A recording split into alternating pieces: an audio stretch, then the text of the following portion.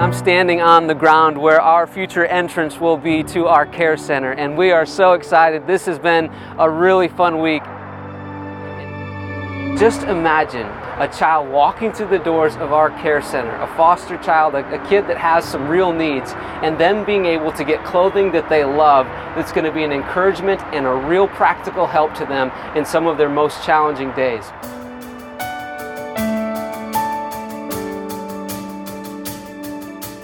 This project is all about serving others in need, and there are a lot of kids in our community that are living in at-risk situations. And when this happens, Child Protective Services have to step in and remove those kids. And this is always hard. Kids feel confused and alone, and when they're removed, they only have opportunity to take one set of clothing with them. And that's why we're dreaming of the day when we're able to open our doors to foster kids to help them in some of the most discouraging days. There is no one like our God. There is no one like our God. I'm just really excited to see even that first child come in through the doors, and just to be able to provide them with a time where they feel valued and loved. The Care Center is just the beginning of a new chapter here at Brookside. We've never done anything like this before. And I'm excited to see where God will lead us on this venture as we continue to make an impact on our city.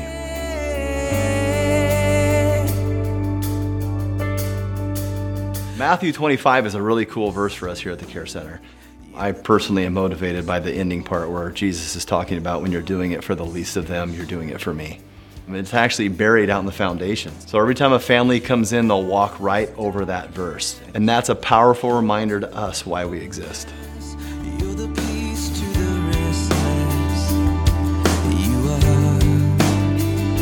It's been fun and exciting to see how the church staff, the volunteers, and the members of our church have all come together to open up this care center. And it just reflects the DNA of our church as well as the culture, and another way that we'll show how we can make an impact on our city. Greater things are yet to come, and greater things are still to be done in this city.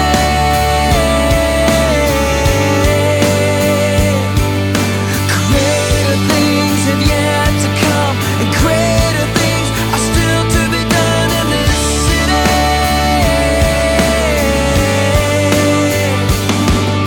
Greater things have yet to come, and greater things are still to be done here. We've got over 90 people that are volunteering to be a part of this care center. I love how Brookside's getting behind this to make this care center run. We're really proud of our directors, Ryan, Brandy, and Steve. In fact, they're carrying so much responsibility that we're calling them volunteer staff.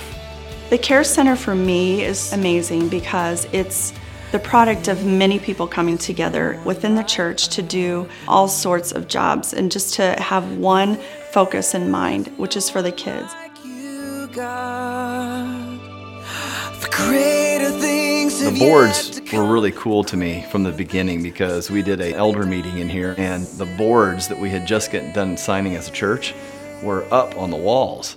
And I happened to look over at one, and I saw one of the kids, his names that I had been with at camp for years. And I think right then it just hit that, wow, we really need to make sure this is seen. Greater things are yet to come, and greater things are still to be done in this city.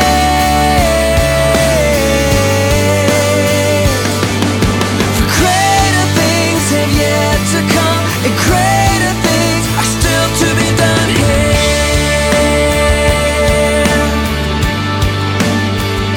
Greater things still to be done here.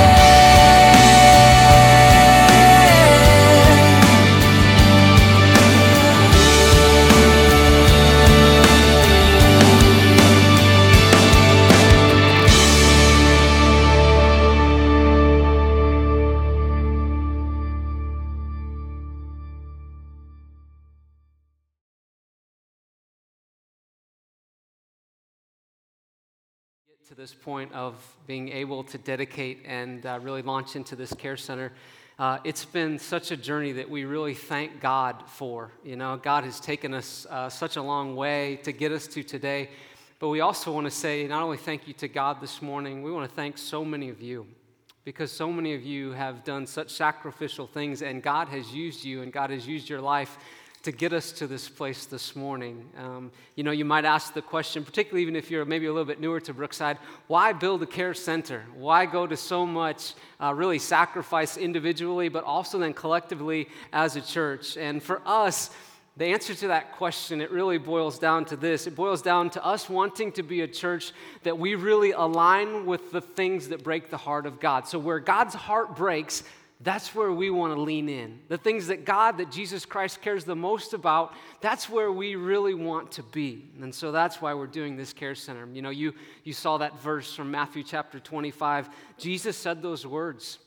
And those words are so powerful. He said, "Truly I tell you, whatever you do for one of the least of these brothers and sisters of mine, you did for me." And we know this morning, and we just celebrate the fact that our good God cares deeply for those who are in need. He cares deeply for the marginalized. He cares deeply for those who are forgotten. And so we also feel like as a church that God not only just kind of encourages us, we feel like much further than that, God calls us as a church to engage and to stand up and to say, how can we be helpful? How can we live for the city and for our world? You know, we've got this whole next generation group of kids in our city. There's over 3,000 of them that fall into this category. And we know they need an extra boost. And so that directs us as a church. But this morning, we also want to do this. We also want to just really celebrate and show our gratitude for the many foster parents, because we know this. These foster parents, day in and day out, they do the heroic task of doing that job each day, of caring for kids and expressing the love of God to them. And so right now what I want you to do is just turn your attention to the screens, and I want you to hear the stories of two of those real-life heroes that are from right here in our church. So yeah, take a look.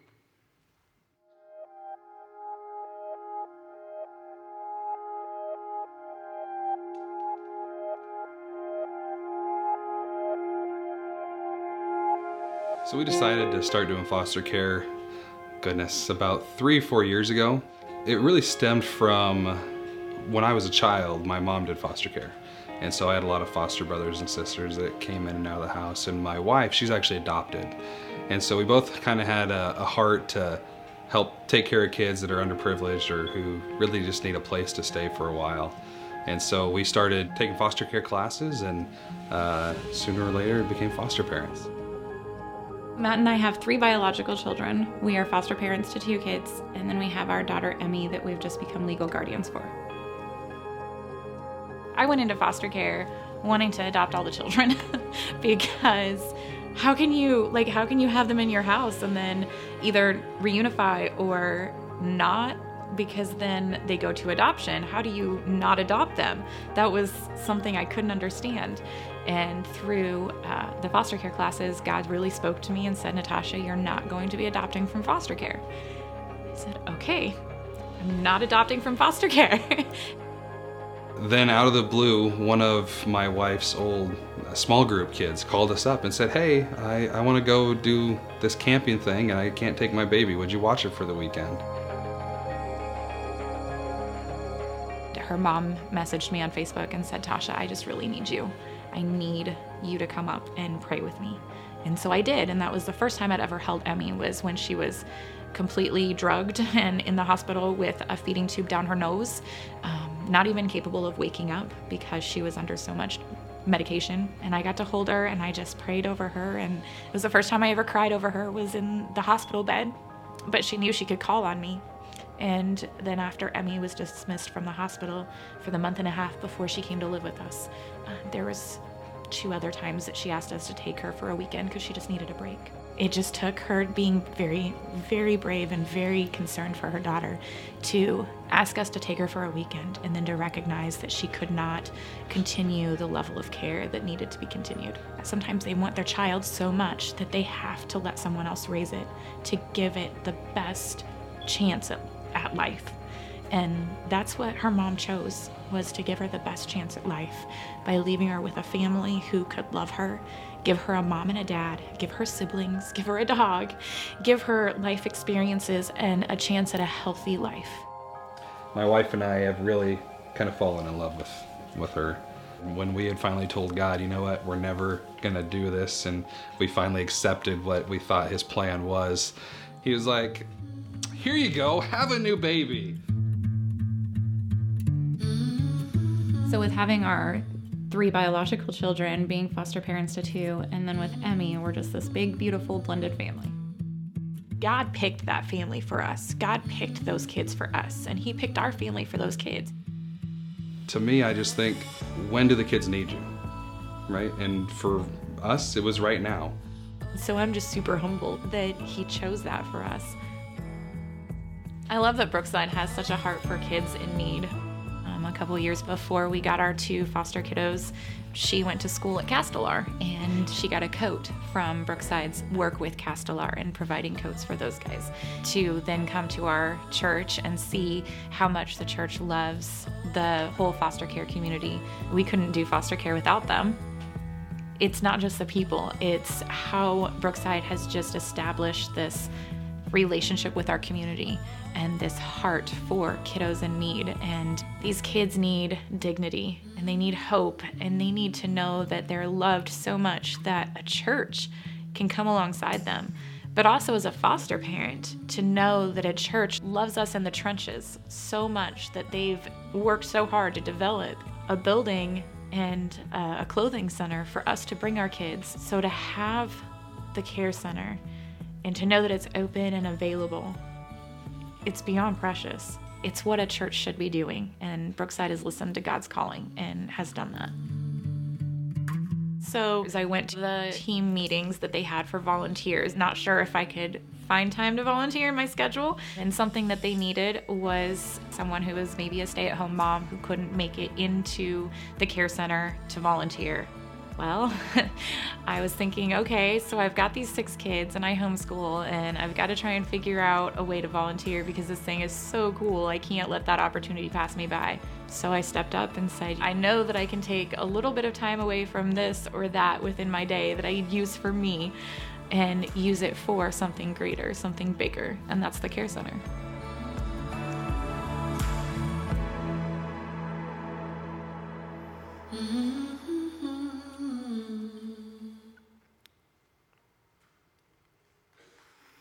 Yeah, you bet. What a beautiful story. Pass the tissue, huh? Yeah, no kidding. Well, at this time, what I would like to do is just to invite all of our families who are currently fostering children or have in the past, or any family that it'd be true of you that you're a safe family right now, one of our safe families, or you have been in the past, or if you've ever adopted a child. I'd love for that whole entire group, those 3 categories, to stand right now. So yeah, please stand up. We want to honor you here this morning. So if you've ever adopted a child, if you're currently fostering a child, or if you ever have before, or if you're one of our safe families, yeah, we just want to say to you this morning, we think that you are so smiled on by God. And we know that what you do is oftentimes it is an uphill battle. It really is. It's not an easy task. And so we just want you to hear from your church this morning that the smile of God is on you. And we're proud of you, and we thank God for you. So church, would you help me, and let's show our appreciation to this group.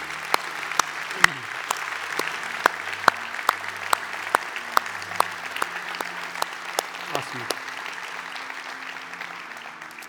They really are. They're changing lives, aren't they? You know, one parent at a time, one moment at a time. And that changes the next generation, and the next generation can change the world. And so we celebrate you. We thank God for you. At this time, I want to invite up Natasha and Matt and Emmy and their entire family who you just saw in the video. So let's welcome them to the stage.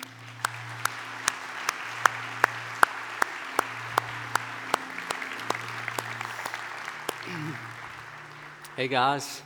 Hey, thank you for sharing your story with us this morning, but no thank you for making us all cry like little babies. Yeah, I know, yeah. Hey, we want to say to you that we are so proud of you, and we really thank God for you, Matt and Natasha. You guys are inspirations to our church, and you're living the gospel every day. And I remember coming into the parking lot, and I happened to pull in next to Natasha. This is a couple months ago, and we got to talking, and I noticed that there was a new little baby in the back seat. And so then Natasha said to me, she said, "Well, do you recognize the baby?" And I have a hard time sometimes remembering the year of my own children's birthdays, and so I was stumped, you know. And then she said to me, she said, "Do you remember Sammy?" I said, "Oh, yeah, of course I remember Sammy. She's a kid that we had through youth ministry and love Sammy to this day." And she said, "This is Sammy's little girl." And she told me the story that you just heard. And I just said to her then, I said, "Wow." I said, "Thank you." And they heard the news, and, you know, as soon as they could, they took over and became as helpful as they possibly could. And I said to her, I said, "Natasha, thank you. Thank you for being an example and so quickly expressing your love for this kid." And she said to me, and I'll never forget this, I don't think. She said to me with joy, she said, "Well, what else would we do?" And I knew what was behind that. She's got some kick. I like that. But I knew what was behind that because for Matt and Natasha, they have experienced the love and the grace of Jesus Christ. And as a result, what are they doing? They're turning around and they're saying, "God, you've called us to give that to other people, however that looks like for us." And so we want you to know this morning, yeah, we applaud you. And I felt a nudge from God that day too, and it was this. Every time that I would see Emmy in this church, that Natasha and I, or Matt and I, that we would kind of find a spot and we would just pray over her, and we would pray big prayers for her. And so this morning, what I would like to do, because Emmy represents all these kids that we will see come through this care center, it comes down to individual lives. And so would you stand with me now, and we're going to dedicate and pray for Emmy. Emmy, are you not happy about this? There we go. There's a smile. Hey, church, would you do this? Would you extend your hand just as a way of saying, God, we want to really extend a blessing. Very physically, we want to say, Lord, would you pour out your blessing on this family and this child? So yeah, let's pray together. Heavenly Father, thank you for this morning. Father, thank you for this precious little girl. God, thank you for how you have protected her, you have led her, you have guided her.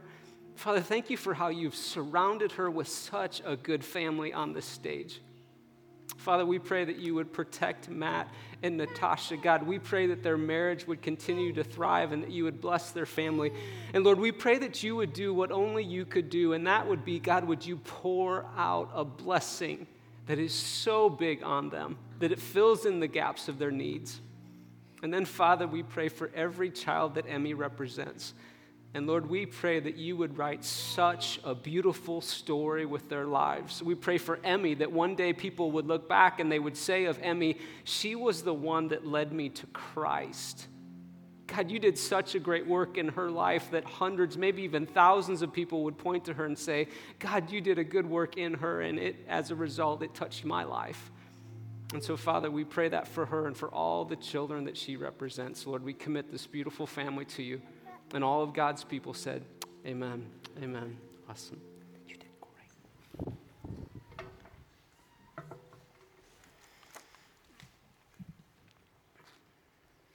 Well, we're going to end our service today with an official ribbon cutting and dedication for our care center.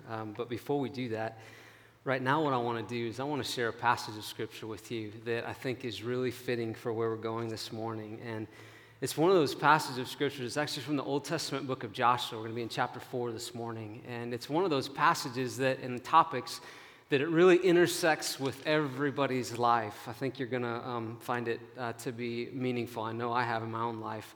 But let me begin this way. Let me begin with a question. Here it is. Have you ever had a milestone moment? Have you ever had a time in your life, like maybe a significant event or maybe even a significant season of life, something that caused you to look at this event or this circumstance or whatever, and you said, whoa, that marks me. That's a milestone moment for me, something you wouldn't forget. Maybe for you, it was your wedding day or the birth of a child, or maybe the day that you remember this, maybe driving in your first car that you ever owned or playing in your first game. Maybe for you, it's the day that you bought your first house or you finally graduated.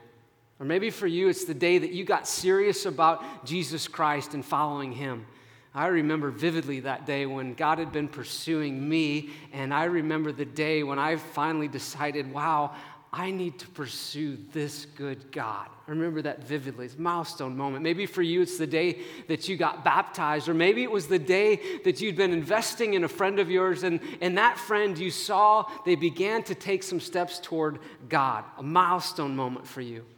What's true about a milestone moment is this, is that they stick with us, don't they? Oftentimes when I think about milestone moments, if I don't have a picture of it that day or that moment, I wish I did. But honestly, sometimes it's not that important because you've got a picture maybe even just locked away in your mind because these moments, they're defining for us. I got to go deer hunting this last Monday, and I was reminded while being out there of my first deer hunting experience because it was a milestone moment for me. Here's what happened. We'd gotten up before the sun came out, and it was freezing cold. I was beginning to wonder why we were sitting there shivering, and then the sun finally came up, and sure enough, a couple hours into it, here comes this big deer that was within range. And so my friend, Michael, he said to me, he started to take me through the steps of how we would do this because I had never shot a rifle before, which if you ever go hunting, just free info here, you should shoot a rifle before you go hunting. So anyway, he sees this deer, and my adrenaline now is pumping, and so is his, and I'm behind the gun. But honestly, I could not see the deer that he kept describing to me. And I would look through the scope, and I just couldn't see it. And then he'd get behind the gun, and there it was. It was fine. And so I get behind the gun, and I'm creeping up on the scope, getting closer and closer to my face with it because I'm hoping that I'll be able to finally see it. And so I kept creeping up, and finally, because I felt like at least I need to see some part of this animal before I pull this trigger, right? So finally I got so close to it that my face was touching the scope. And then I pulled the trigger. You know where this is going. And that rifle did what all rifles do. It lurched back, and when it lurched back, it popped me right between the eyes so badly that I was very stunned. I really thought that I had been shot myself. I thought, wow, maybe there's like a deer guardian angel up in heaven shooting me, right? Blood was all over the place. And so Michael, he kept saying to me very patiently, hey, you got to take another shot. He said, take another shot. It's still there. Kind of like, I can't believe it is. But bro, it's your day. Take another shot. And then he said, we'll deal with your face later. And I'm like, thanks a lot, man. So I got behind the gun again, but this time I didn't do it the same. I had my milestone moment. I got so far behind that scope, I could barely reach the trigger of the gun. And finally I pulled the trigger and got the deer, and then we went to the hospital and got stitched up. But here's the thing, that was a milestone moment for me. It changed how I will shoot a gun forever. Today in Joshua chapter 4, we're going to see a milestone moment. In Joshua chapter 4, we're going to see a moment that the people of God would never want to forget. And even more importantly, in Joshua 4, we're going to see a moment that God would never want his people to forget. That God would want for them to keep this one central in their minds. He wanted it not to become a distant memory for them, but something that they would always be able to go back to. Let me ask you, do you agree with me on this? Do you agree that it can be very easy sometimes to forget where we've come from and how we got there? Do you agree that sometimes we can just get going through life so fast that we can forget where we've come from and who and how we got there? Let's turn with me now, Joshua chapter 4. I want to read to you this first sentence, and then I want to kind of unpack it a little bit for you. This first sentence is so important and really everything behind it. So I want to read it to you, and then I want to take you back and talk about the context of everything that leads up to Joshua chapter 4, verse 1. It says this. It says, when the whole nation, big deal, had finished crossing the Jordan, the Lord said to Joshua. Now, before we can go into anything that the Lord said to Joshua, we have to take a time out and we have to understand the significance of this moment. We've got to understand, what did it mean that the whole nation had just crossed the Jordan? Because there's so much that led up to that moment that made that moment a big, big deal. This was no small thing. And so I want to just kind of fly a little bit high here, but I want to track back a little bit and talk to you about some of the moments that led up to Joshua chapter 4, verse 1. So if you look in the scriptures, the Bible is very clear on this. It's a beautiful picture that God created this world. He created it as a beautiful place, designed by Him, wonderful.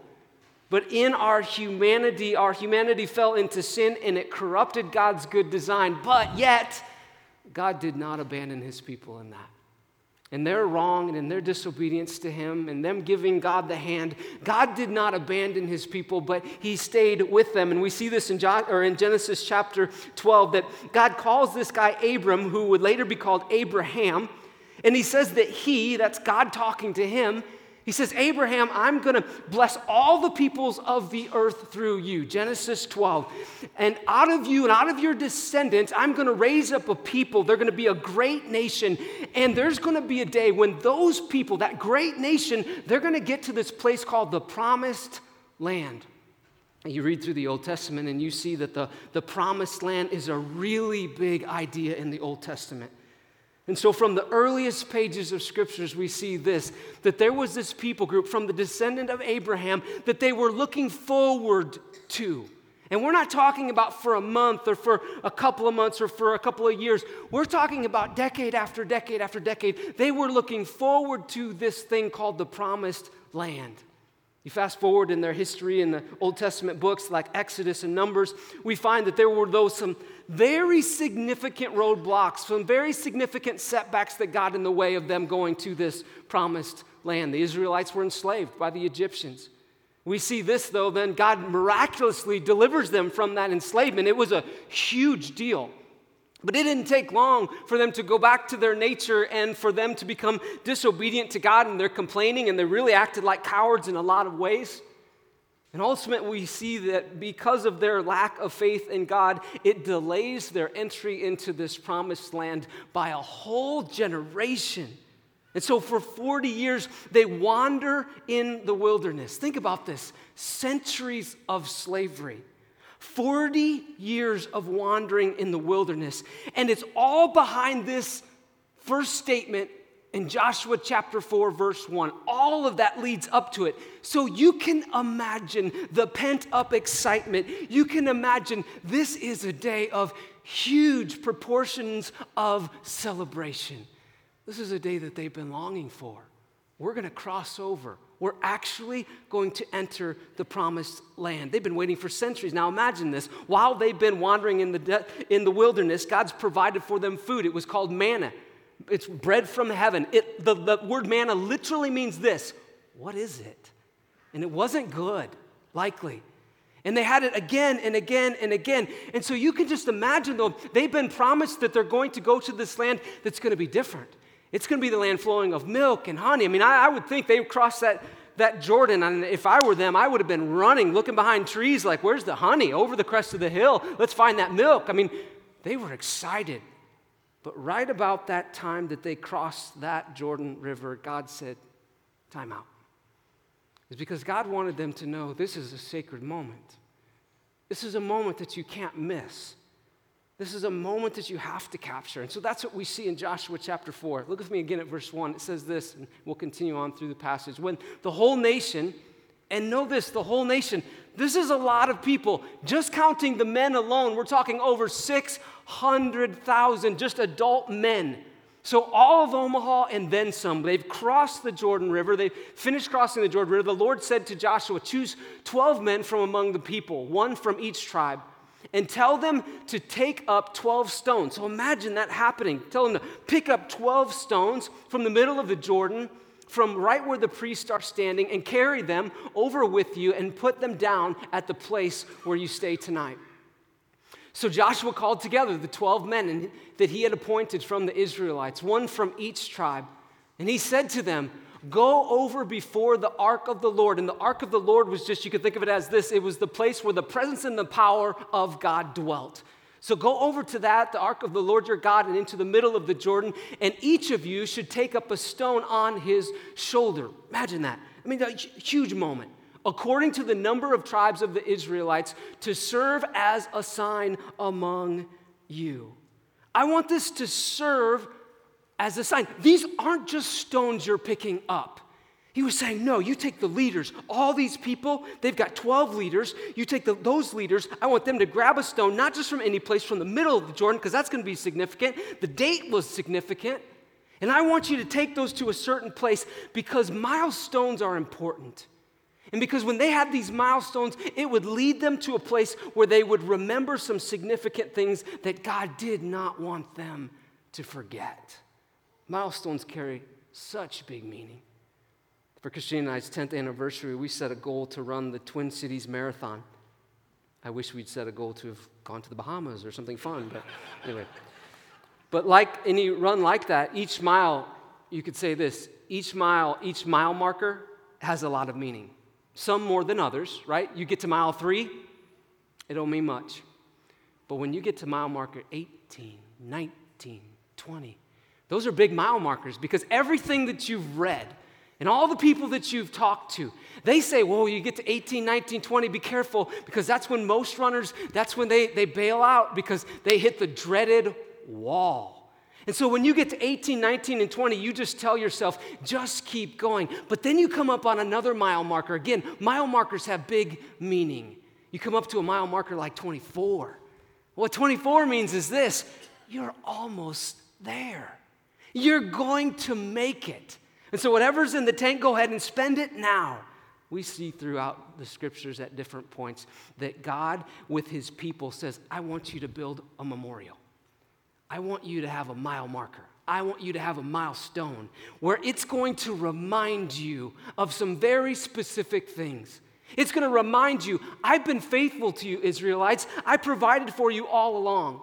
I want you to have a mile marker that's going to remind you that it was me who carried you. I want you to have a mile marker so that when you look back, you'll be propelled, you'll be compelled to courageously move forward because you remembered what I have done. Some of you are thinking right now of some mile markers or milestones in your life where you would say, because of that, God led me to here.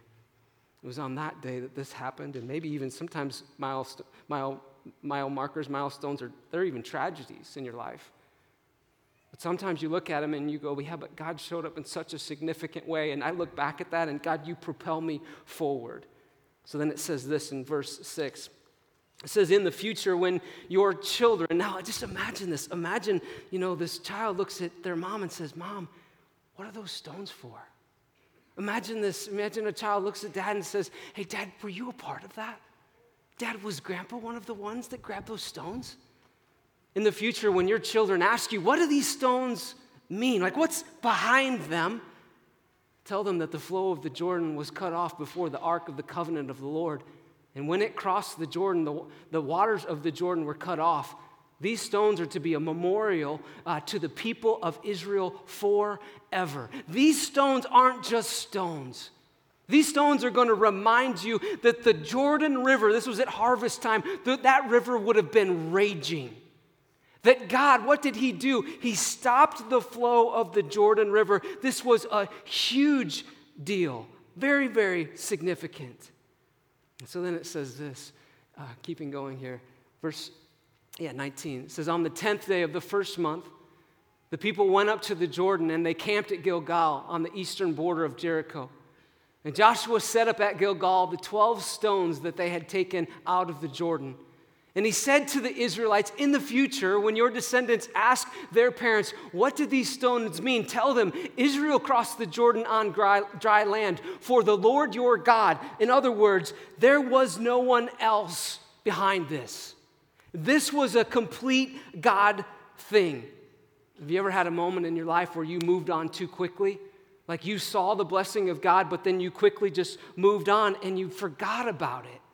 It just skipped your mind. Each summer, our family takes this annual vacation to this lake home my parents have. And at the end of our time there, we always go up into this treehouse that my dad built for our kids.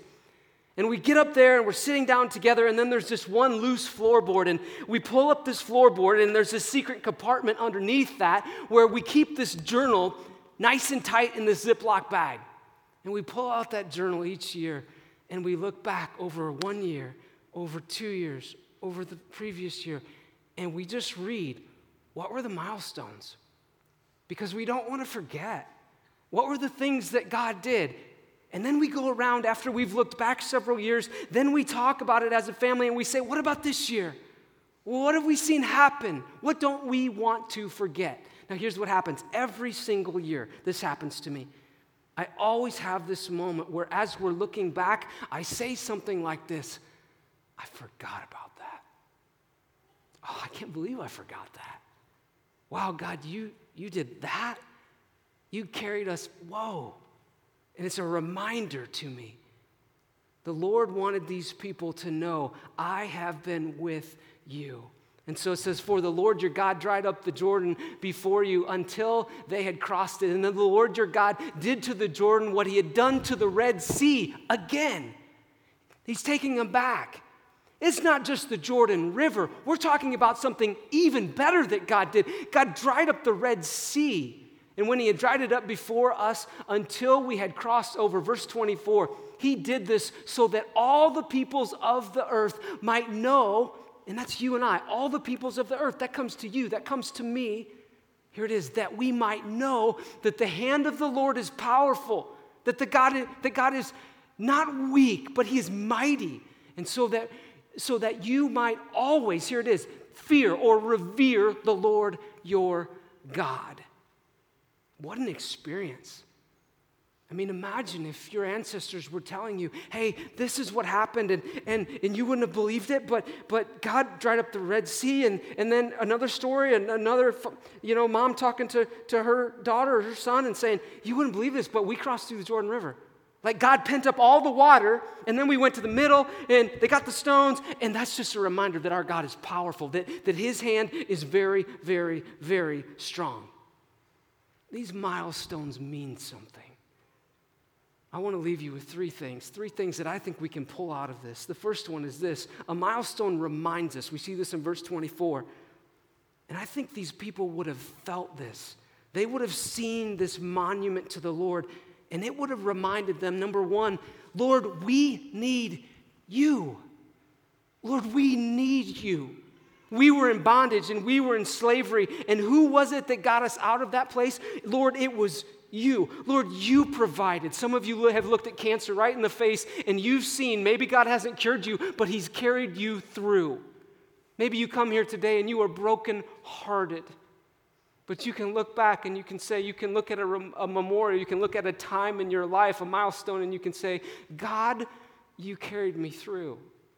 And so these stones, they remind us, Lord, we need you. When we think about this care center, we know this. We say, God, there are over 3,000 kids in these two counties, Lord, that we're going to be able to serve right away. And Lord, we're just saying to you, Lord, we need you. Because Lord, we're not interested in just providing clothing. God, we want that small blessing to lead to a greater blessing of people coming to know you. And so, Lord, we petition you, Lord, we need you. One of our staff values, we have 6 of them. And one of them is bold dependence. And we go back to that again and again because we want to be reminded as church leaders that we want to be doing such good things and we want to be pushing ourselves to be trying to do such big things that if God doesn't come through, we'll fail. Like we'll notice if God doesn't come through. We're saying, God, we need you. Number 2, I think milestones do this. They remind us to give thanks. They remind us to give thanks. On a day like today, we hit the pause button and we go back, I think, as a church, clear to the beginning, and we express our incredible gratitude to God for Steve and Becky Multimeyer.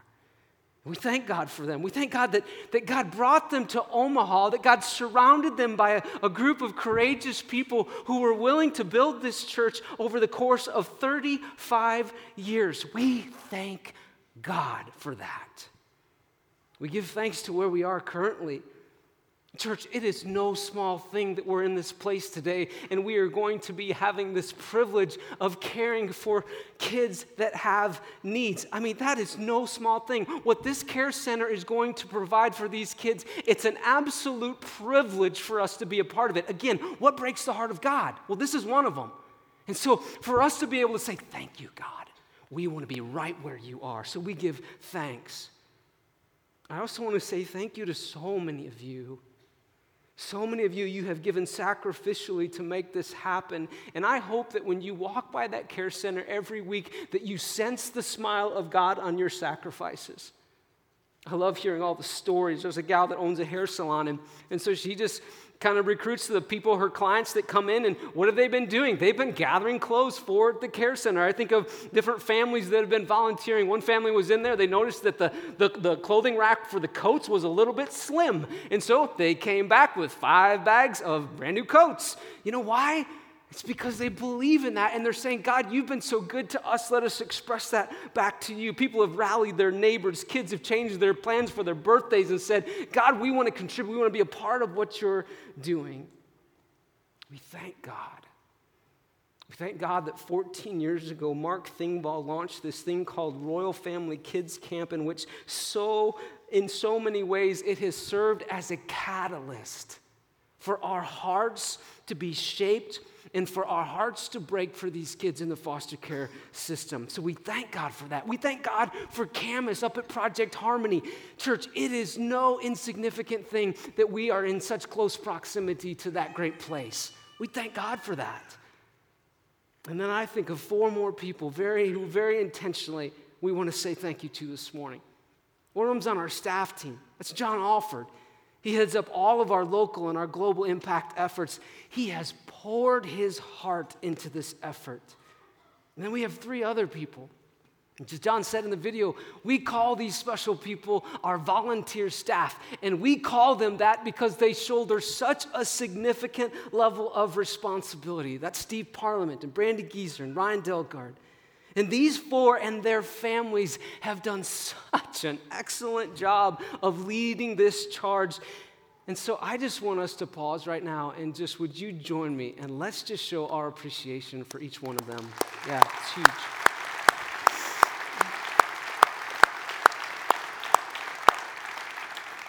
The third thing that milestones do, and I'll close with this one, it's this. Number 3 is this, that they allow us to move forward with courage. When you look back at a significant milestone in your life, it doesn't just leave you there and go, oh, that's no big deal. It propels you forward, doesn't it? You read through the scriptures and we see these all over the place. Exodus 14, what does God do? Parts the Red Sea. Huge milestone. It would have propelled them to follow God more diligently. 1 Kings 18. We see that Elijah's in the midst of all these pagan idols, and they're building altars to them. And so he has this water-soaked altar, and all of a sudden, out of heaven, God brings down this fire, and everybody in the place would have gone, Elijah's God is the one true God. And it would have propelled them to move forward with courage. We just finished the book of Acts. We saw milestone moments all over the place. God sending his Spirit, God creating a new community, God changing people's character and their hearts from the inside and shaping people's lives. But by far the biggest milestone moment in the scriptures is the moment when that we read about Jesus Christ, our King. And we read about how our God, if you're new to church, our God did not come as a ruling dictator, but he came as a humble servant. And the milestone that shapes all of us more than anything else is that humble servant in all humanity went to a cross, and as God himself, he bore the penalty for your sin and for mine so that we could know him. And when he proved that he was God by coming back from the dead and that tomb being empty, we say this, that is a milestone moment. And what does it do? It compels us to move forward with courage. And so as a church, we say this, God, what do you have next for us? God, we want to lean in. We want to be where you are. So right now, I want you to do this. I want you to take your rock. You were wondering what these were for, weren't you? Take your rock. Got it there. Put it in your hand real quick here. As a church, this is a special day, and so we want you to take this home, put it somewhere maybe where you'll see it. 11/19/17.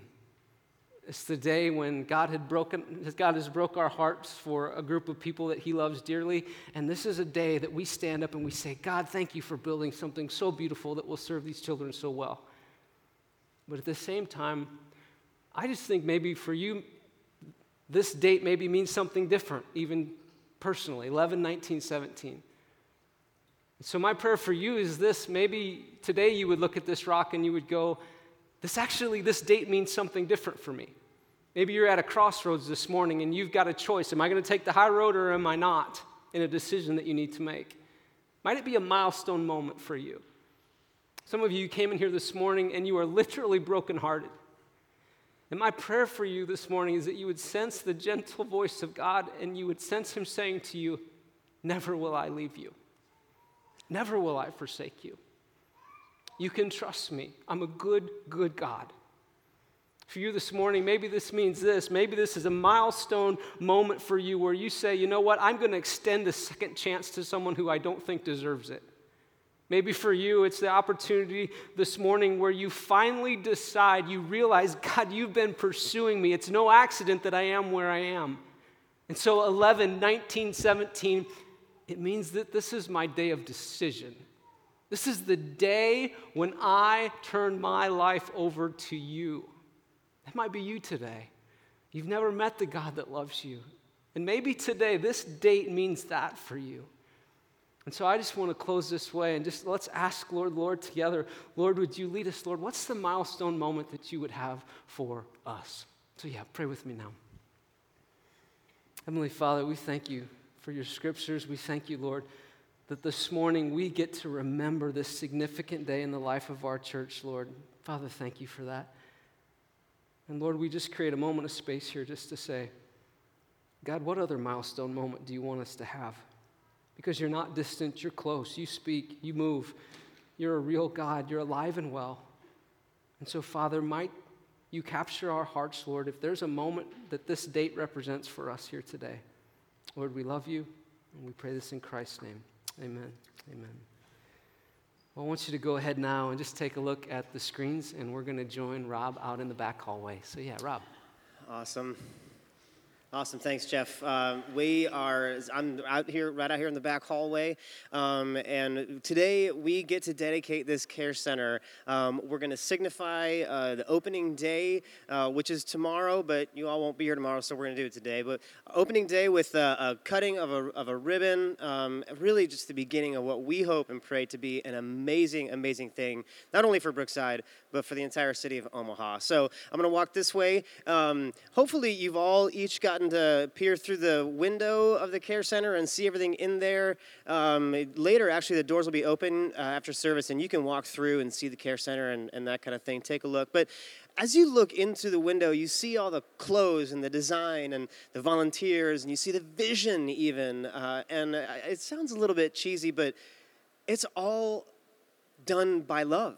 All those things were all put there by love. Love for God and love for those who need to experience the love of God also. So it's a cool place. We are so excited. And so we want to pray and we want to ask God just to do an incredible thing. I'm standing here with a team of people who have helped execute and dream up the care center here at Brookside. So I'm going to ask John Alford to pray a prayer of dedication for us, and then we'll cut the ribbon, signifying the opening of it. Here you go, John. All right. Thanks, Rob. And this is such an exciting day. And I just want to say, this is your care center. You have prayed for it, you've given toward it, you've sacrificed. This is a fun moment for all of us. So join me in prayer. Let's pray. Father, today we are standing right by the care center in a place that we have longed for the day when we might be able to open. And God, we believe that you've led us to this point, and you're going to carry it on. And Father, we long for the day when foster families will walk through this and find encouragement and hope and blessing, God. We believe that you're leading us to do this work of compassion. And God, we pray this would be the start of something big. And God, we would ask that you would make this a stake in the ground for us as a church, that we would be a church that cares for kids in need, and in increasing measure, love those in our community that have needs. And God, right now, we just want to offer this to you as a sacrifice, God. It's your care center, and God, we want to honor the name of Jesus, the powerful, beautiful, strong name of Jesus. And it's in his name we pray. Amen and amen. Amen. Well, let's do this. Let's make it official. So I'm going to count down from 3. I'll say 3, 2, 1, cut. You guys will cut on cut. Does that make sense? Is that confusing enough, everybody? Okay. All right. Congregation, you're in there. Count down with me, okay? Here we go. And 3, 2, 1, cut. We are open. We are open. Come on, a round of applause in there, everybody. That is just awesome. So good. So good. Well, we're so excited. Just think, tomorrow, maybe we could have people walking through the care center, open for business, open for compassion. Oh, we're so excited, so excited. All right, I'm going to let you all go. Have a wonderful, wonderful week. Happy Thanksgiving. We'll see you next week, all right? Bye, everybody.